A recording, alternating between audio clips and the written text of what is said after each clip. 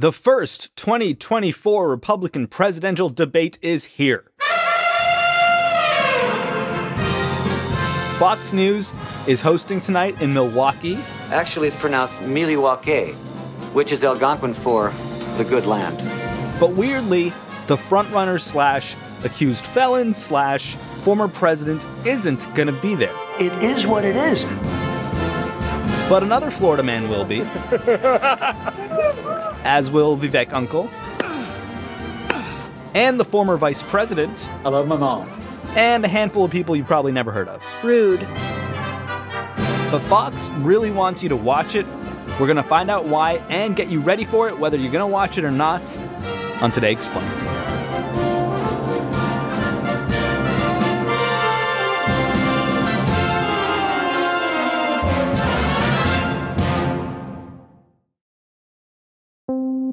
Support for Today Explained comes from FX's The Veil, starring Elizabeth Moss. If you like spy thrillers or indeed Elizabeth Moss, then you might want to check out FX's The Veil. It's an international spy thriller that follows two women as they play a deadly game of truth and lies on the road from Istanbul to Paris and London. Oh, I'll go. One woman has a secret, same here, and the other has a mission to reveal it before thousands of lives are lost. FX's The Veil, now streaming only on Hulu.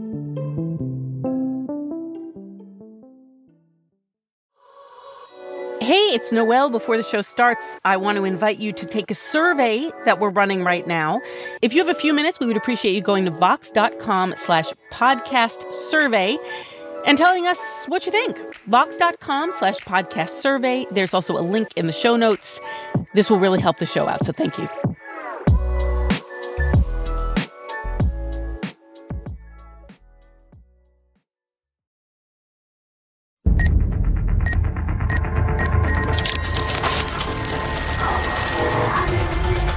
Explained. 2024 Explained.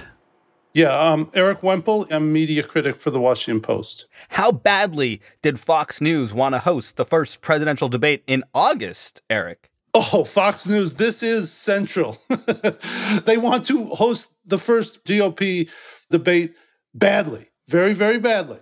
In fact, when Fox News was in the middle of its legal peril in the Dominion case, it was announced in April. The RNC announced that Fox News would be doing its first debate. We are going to host the very first debate with Fox News. It will be a Fox News Republican primary debate. Then I'm definitely watching. You're definitely watching. You're going to have to be there, right? You're probably going. They hadn't at that point announced the moderators, and it was no coincidence they came at Fox News' greatest moment of legal and PR peril in years. So that is an indication of how seriously, how badly they want to do this. It's a really, really high-profile event for them. It doesn't seem like a presidential debate, more than a year away from a presidential election, is going to reverse anyone's fortunes. But what's the thinking at Fox News? What is the excitement over this debate actually about? Well, I think the excitement is, in one part, ratings. Fox News has struggled a little bit, especially in prime time, since Tucker Carlson left after the Dominion settlement. And the other thing is that it's a big news event, and every single clip that gets passed around on the internet and on other TV outlets and so on and so forth, it all comes back to Fox News. So it's an enormous branding opportunity, enormous opportunity to get themselves in legitimate news for a change. Of course, a big bummer for Fox News must be that the former president / accused felon / frontrunner is not showing up. It's such a big downer, in fact, that Fox News has deployed all sorts of lobbying resources from its newsroom, including the top executives, to break bread with Trump. And Bret Baier, I understand, this is according to the New York Times, has called Trump directly 4 or 5 times to beseech him to participate in this debate because Trump is such a draw, an obvious draw. The debate will be more lively if he's participating. Why would I let Ada Hutchinson, I call him Ada because, his name's Asa, but I call him Ada for whatever reason. Why is that? I think he's weak. Okay. There'll be more headlines and there'll be basically more amperage for Fox News all around if Trump participates. And of course, he's the prohibitive frontrunner. I mean, I guess in the CNN poll of polls, he's up like 40 points over his next rival. So clearly, You know, when someone is the center of the race to that degree, you want him participating in your debate. And Fox News has gone all out to court him. If he doesn't show up, because I guess there's still some negligible chance that he will people still watch? I think people will still watch. You know, already people are tuning into Fox News. It does tend to wall up its competitors in prime time, even though it's sagged a little bit, as I said, since April. But yes, people will tune in. It's original programming, you know, it's not contrived, it's not scripted. I think that people still hunger for that sort of exchange. You know, Chris Christie is certainly a theatrical and interesting person on stage. It's a lot of conflict. It's a lot of chatter. It's a lot of rhetoric. And, you know, it is the kickoff of the season of this 2024 presidential cycle. And none of the fireworks that happen with Trump will happen without Trump. But there'll be some stuff. And, of course, they'll all comment on Trump. And that's, I suppose, on some level, the next best thing to having him there anyway. So even if he's not there, he's the elephant in the room at the elephant debate. Exactly. And he animates the debate, present or absent. Former President Donald Trump is skipping out on the event in favor of an interview with former Fox News host Tucker Carlson. And we're hearing now from two sources familiar with that matter that the interview has actually already been recorded. So how will you toggle between the debate and the piece of counter-programming put on by Tucker Carlson, whom I know you're a fan of, and the former president himself? Yeah, you know, I wondered about that. I don't have a plan yet. You know, I got to tape one or the other, I guess, or just hope that there is a recording that I can easily access. But yes, the Tucker Carlson interview with Trump that has been taped and is going to debut in direct competition with the debate is certainly an interesting wrinkle. Obviously, Trump did not want to absent himself from the debate and not offer his fans another way of getting Trump content at the very same time. And Carlson, you know, one of the subplots is that Carlson has a very active interest in undermining Fox News, given that Fox News essentially fired him in April after it wrapped up the Dominion suit. They have been slinging mud at each other ever since, with Carlson and his people claiming that Fox News fired him as a condition of the Dominion settlement. Fox News and Dominion both have refuted that, have denied any such thing. But basically what we're seeing here, and what is the absolute delicious dynamic here, is that Tucker Carlson is basically tormenting Fox News. And that, to me, could not be a greater example of poetic justice in this entire beat. I've been doing it for about 20 years in one way or another, covering media, and this is the most deserved torment cycle that I've ever seen in my life. And where is this counter-programming available? He runs video stuff and he just drops it on Twitter, drops it on X. And we'll see who comes out the belle of the ball tonight. Yeah. I suppose. My guess is, of course, all sides will proclaim victory. Of course. Has there been, in recent memory, an occasion where the front runner in a presidential election didn't show up to a presidential debate?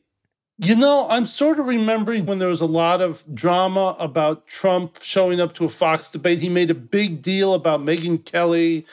It was all based on that August 2015 debate when Megyn Kelly asked him about his treatment of women. You've called women you don't like fat pigs, dogs, slobs, and disgusting animals.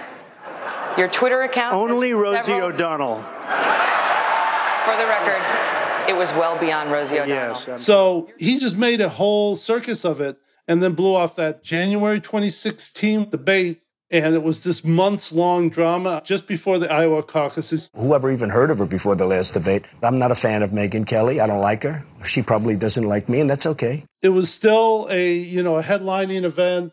But that was sort of like an interesting progression because it showed Trump doing what he does now, which was unthinkable at the time, which is a GOP frontrunner or near frontrunner or whatever, basically dissing Fox News. We hadn't seen that much of that. But Trump, he did something that people hadn't seen before, which was just diss Fox News and trash it. They can't toy with me like they toy with everybody else. So let them have their debate, and let's see how they do with the ratings. You know, and obviously the political system, well, you may say it's recovered some people say it never has. He did go on to, of course, win that election. I believe he lost the one after it. Does a debate in the end actually affect political fortunes anymore? I think there's an argument that it does. There's this wisdom going around now that this debate is kind of a donor's debate, that all the big money people in the Republican Party are going to be watching to see if someone emerges as a real viable alternative to Trump, and they may want to put the money behind that person. And I think that the candidates are very cognizant of that. They need to show themselves as viable and presidential and all that sort of stuff. So, yes, I do think that there's a relevance to the debates and that there aren't that many opportunities to break through outside of the debate because, you know, everybody's on Twitter or X or everybody's on social media, everybody's on Facebook. It really is difficult to pierce the bubble.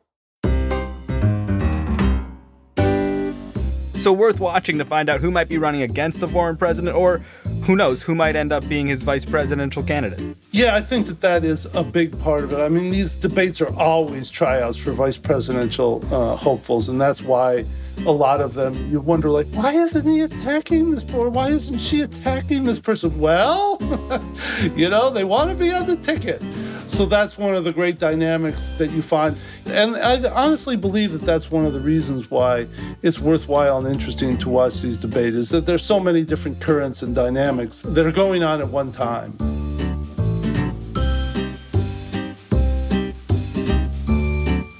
Eric Wemple, read him at the Washington Post. When we're back on Today Explained, enough about who's not going to be there and more about who is.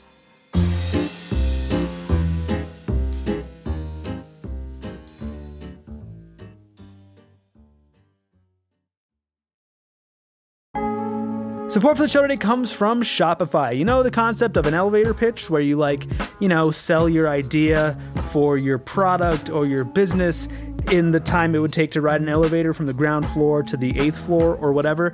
But what if you're so good at the elevator pitch that people want to buy your product on that same elevator ride? Are you ready for that? Shopify can help. Shopify is the global commerce platform flexible enough to help your business sell at every stage of growth as you go up that elevator. No matter what you're making, Shopify can help you turn browsers into buyers and sell your products everywhere, even in an elevator, if there's service. From their all-in-one e-commerce platform to their in-person point-of-sale system, Shopify offers the flexibility to support your operation. You can sign up for a $1 per month trial period at shopify.com/explained. Go to shopify.com/explained now to grow your business no matter what stage you're in.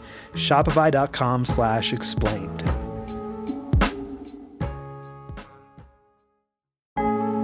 Support for Today Explained comes from Ramp. This ad goes out to all the finance professionals looking for love. I'm just kidding. Looking for a better way to simplify business finance across expenses, vendor payments, and accounting. And to all the accountants tired of the same old finance software, Ramp may be the answer you've been looking for. Ramp is the corporate card and spend management software designed to help you save time and put money back in your pocket. So what does that mean?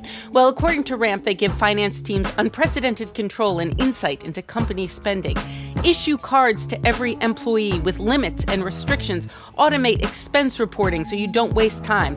Ramp says its accounting software automatically collects receipts and categorizes your expenses in real time so that you don't have to. That could put an end to chasing down receipts and to your employees spending hours submitting expense reports. And now you can get $250 when you join Ramp. Just go to ramp.com/explained, ramp.com/explained, ramp.com/explained. Cards issued by Sutton Bank and Celtic Bank, members FDIC. Terms and conditions do apply.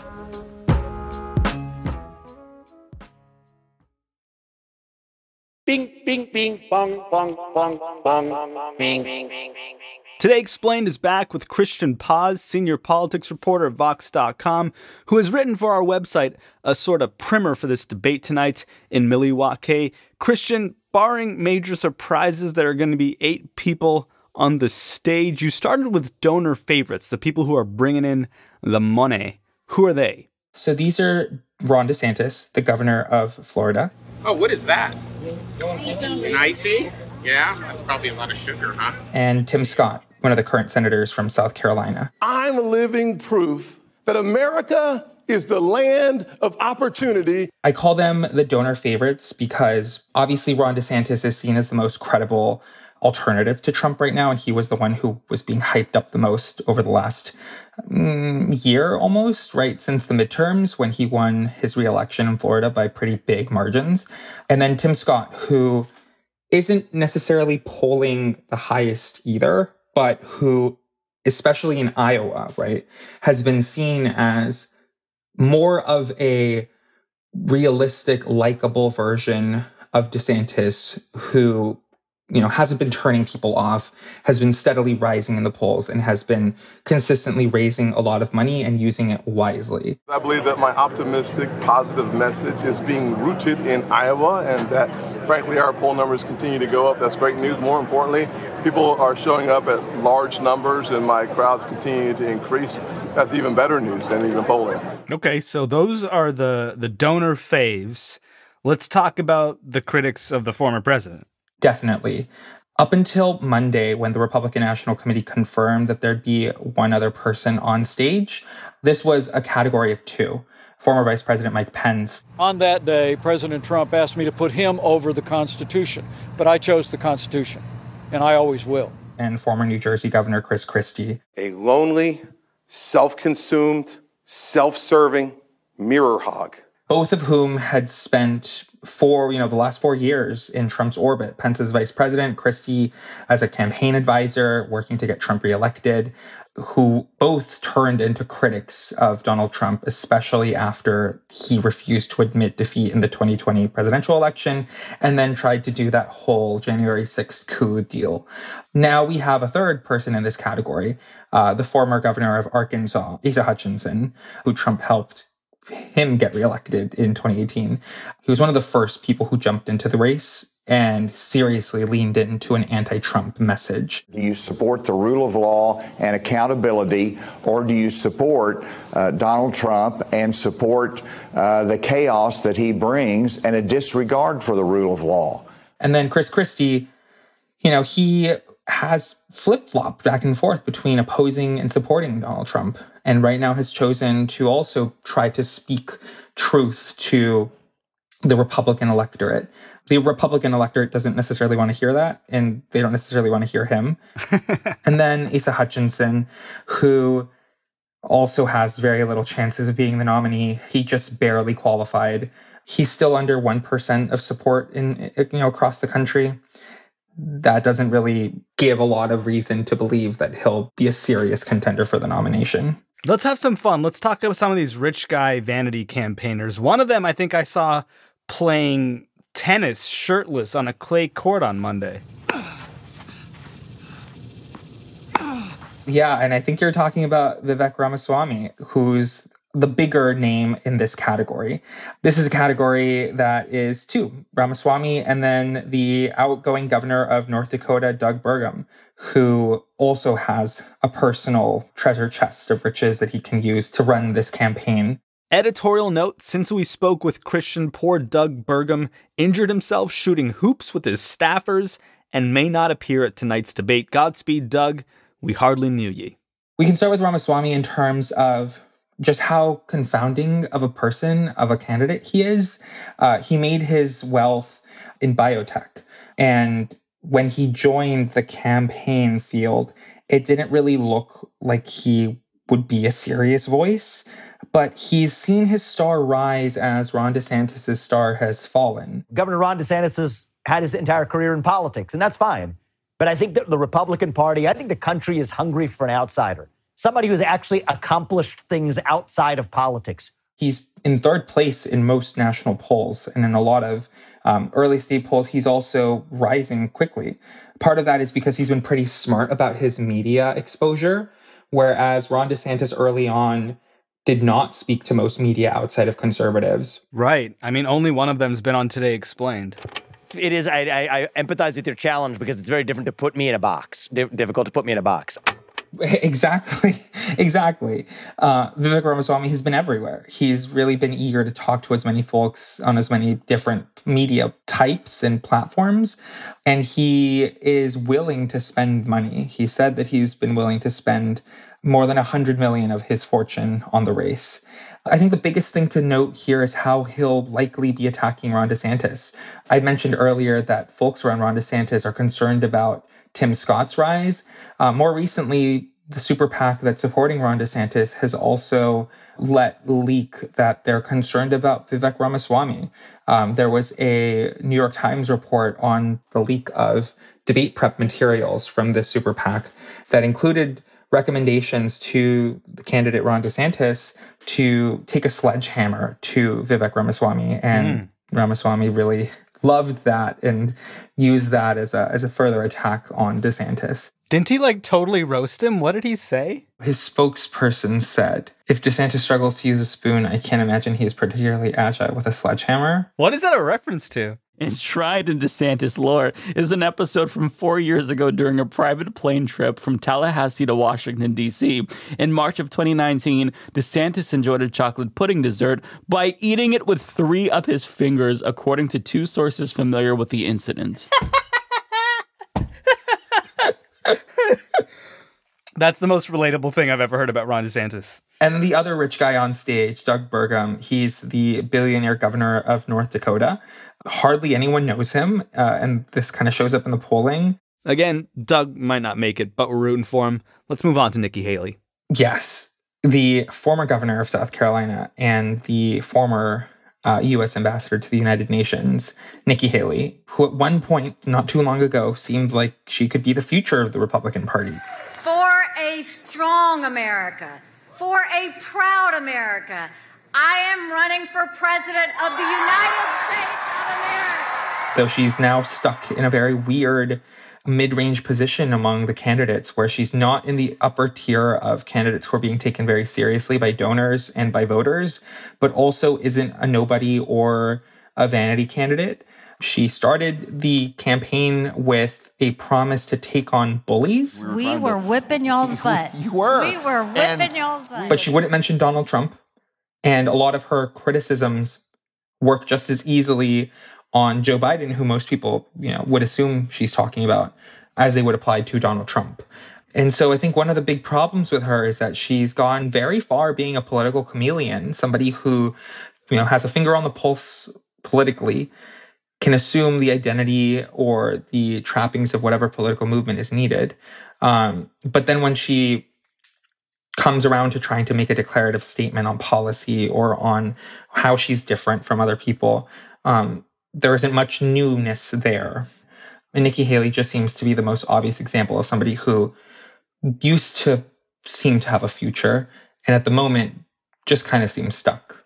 And lastly, there are a couple people other than that one guy who won't be on the stage? Yeah, exactly. And this is why I thought it was important to make the category of donor favorites, because there are 2 current governors, Glenn Youngkin of Virginia and Brian Kemp of Georgia, who a lot of the elites within the GOP and a lot of these donors wish would swoop in at the last minute, clear the field, take on Donald Trump, dispatch him, and then win the nomination and go on to defeat Joe Biden. That remains to be seen. Fox News, Christian, called their own debate in a headline over at foxnews.com enormously important. Is this debate gonna be enormously important, or is it Fox News just getting high on its own supply? There's definitely an incentive to want to hype yourself up when you're putting on a party, and to want people to go and want people to watch and wish that they were there. The problem is that Donald Trump isn't there, and it just doesn't seem likely that any of these folks, unless here, right? Because we don't know what's going to happen with these investigations and when we have the indictments. And so there's a chance, right, that something spectacularly bad could happen for Donald Trump, and then he isn't able to stay in the race. But that doesn't right now seem likely. And none of these candidates really seem like alternatives to Donald Trump. And I think here again, we see this divide between elites and the people. And this is within the GOP, that the people are telling all the pollsters, the people are telling reporters, the people are telling anyone who will listen, they really like Donald Trump, and that there are enough of these folks that really like Donald Trump to deny a nomination to anybody else. And as long as that is true, there really isn't an alternative to Trump. And what we can expect is another Trump-Biden rematch. This is what everyone cries. But read us. Christian Paz, read him at Vox.com. Our program today was produced by Abishai Artsy. We were edited by Amina Al-Sadi, fact-checked by Serena Solin and Amanda Llewellyn, and mixed by David Herman. I'm Sean Rameswaram. The rest of the team here at Today Explained includes Halima Shah, Hadi Mawagdi, Miles, Brian, Victoria Chamberlain, Siona Petros, Patrick Boyd, and John Aarons. Our managing editor is Matthew Collette. Our executive producer is Miranda Kennedy. My co-host is Noel King. We use music by Breakmaster Cylinder sometimes. We're distributed on public radio stations by WNYC all the time. We're part of the Vox Media Podcast Network since the beginning of our time. And you can get in touch with us anytime. Today Explained at Vox.com if you like email. Today_explained on that platform that doesn't have a name anymore. Whatever.